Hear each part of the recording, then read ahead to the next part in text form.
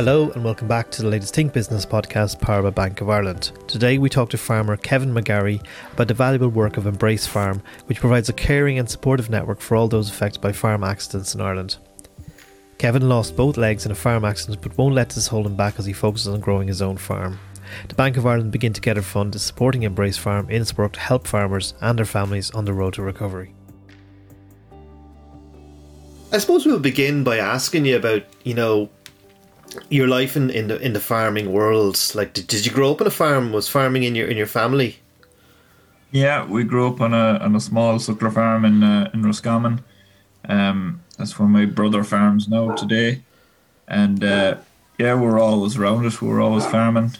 You come in from school and go straight out and start farming in the evenings. Yeah, so it's always been there. And then I suppose when I finished school, then I got into it full time. I moved to New Zealand and started farming full time there. So.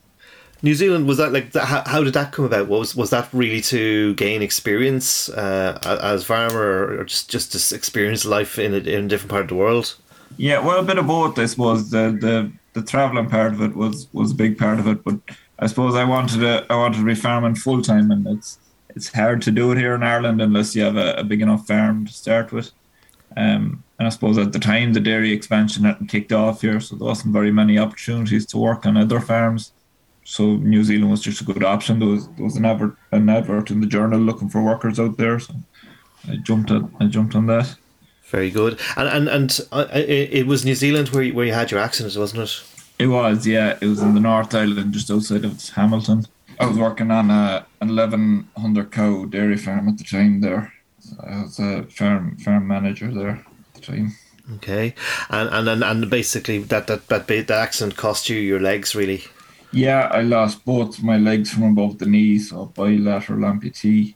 And I suppose the amazing thing about you is that it never stopped you. You've come back and you're farming, and could tell us a bit about the road back. I mean, getting back into farming. I suppose in a way, would it be fair to say the land kind of saved you?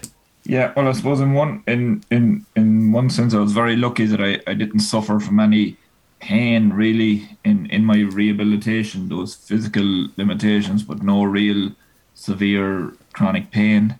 So that allowed me to continue on getting back to mobility. Because that can be the real hindrance if you suffer from crippling pain. So yeah, I suppose the farming allowed me to build up my mobility gradually. So I was able to very much get back into farming at a very slow pace, but more and more gradually start doing more and more.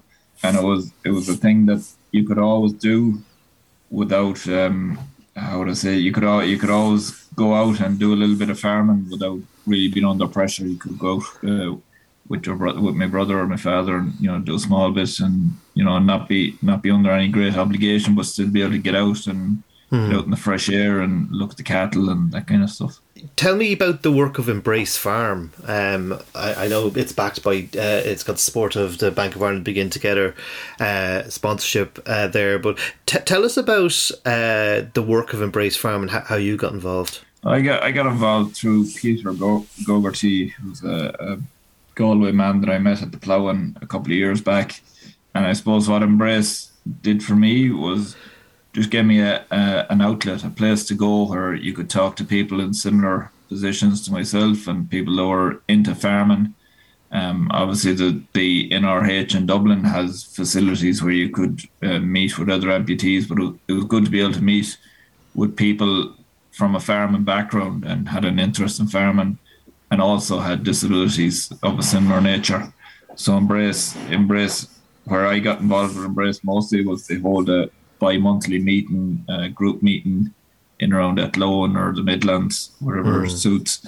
And it's just one day every 2 months where you can just go and meet other people and see what they're doing and how they're getting on and have a chat. And it's very informal, very relaxed, but at the same time, you always come away feeling that bit better after it.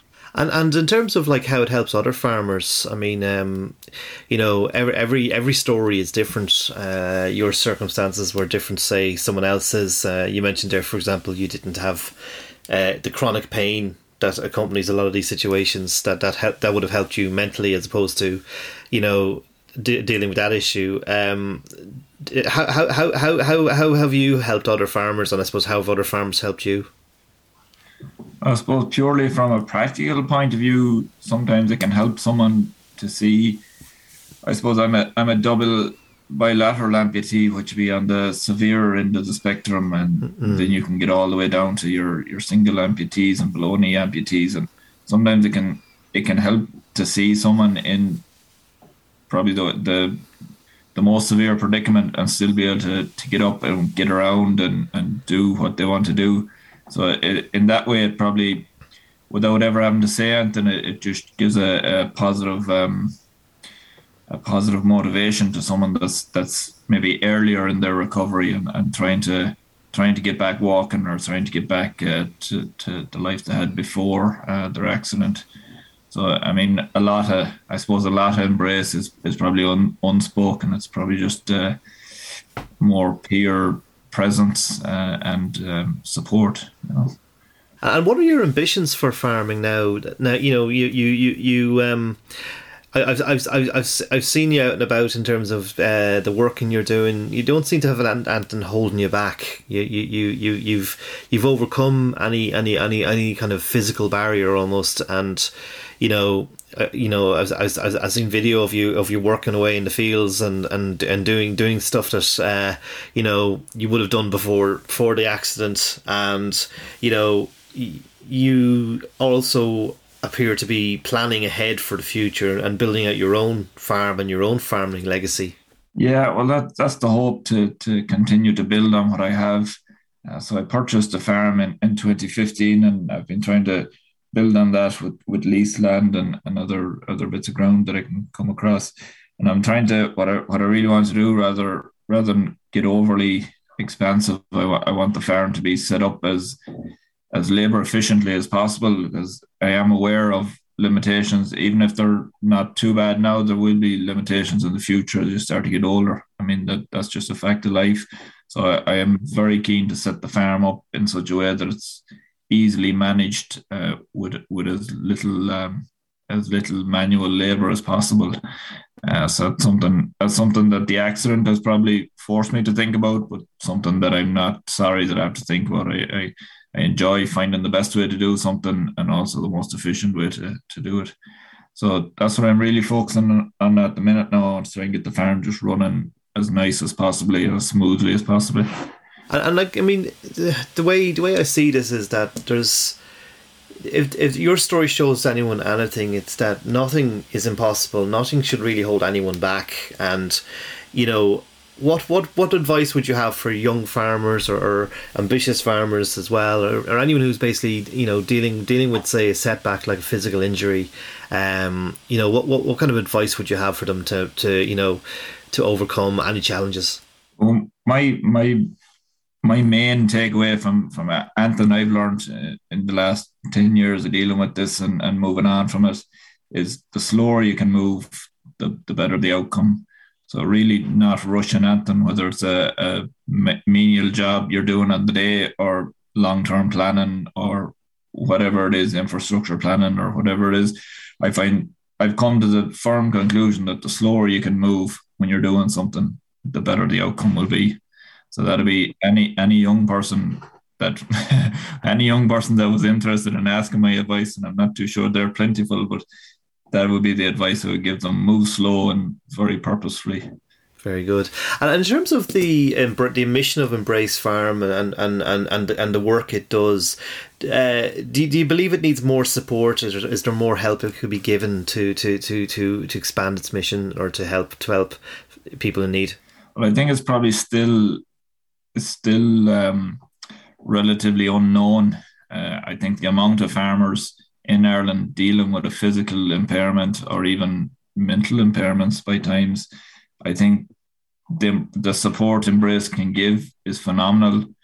And I know I'd say if Embrace is reaching 10% of the farmers in the country at the minute, it'd be surprising. So I think the bigger Embrace can get, and the more farmers that can hear about them and get involved with them, I think the better it'll be for farmers. But I think they're a great organization. So that's what I would like to see. I'd like to see them get a bit more awareness, and I'd like to see them move more into the public consciousness. Very good. With that, Kevin, thank you so much for your time. That was great, and a great story, and very inspiring. Thank you so much. All right, thanks very much, John. Thank you.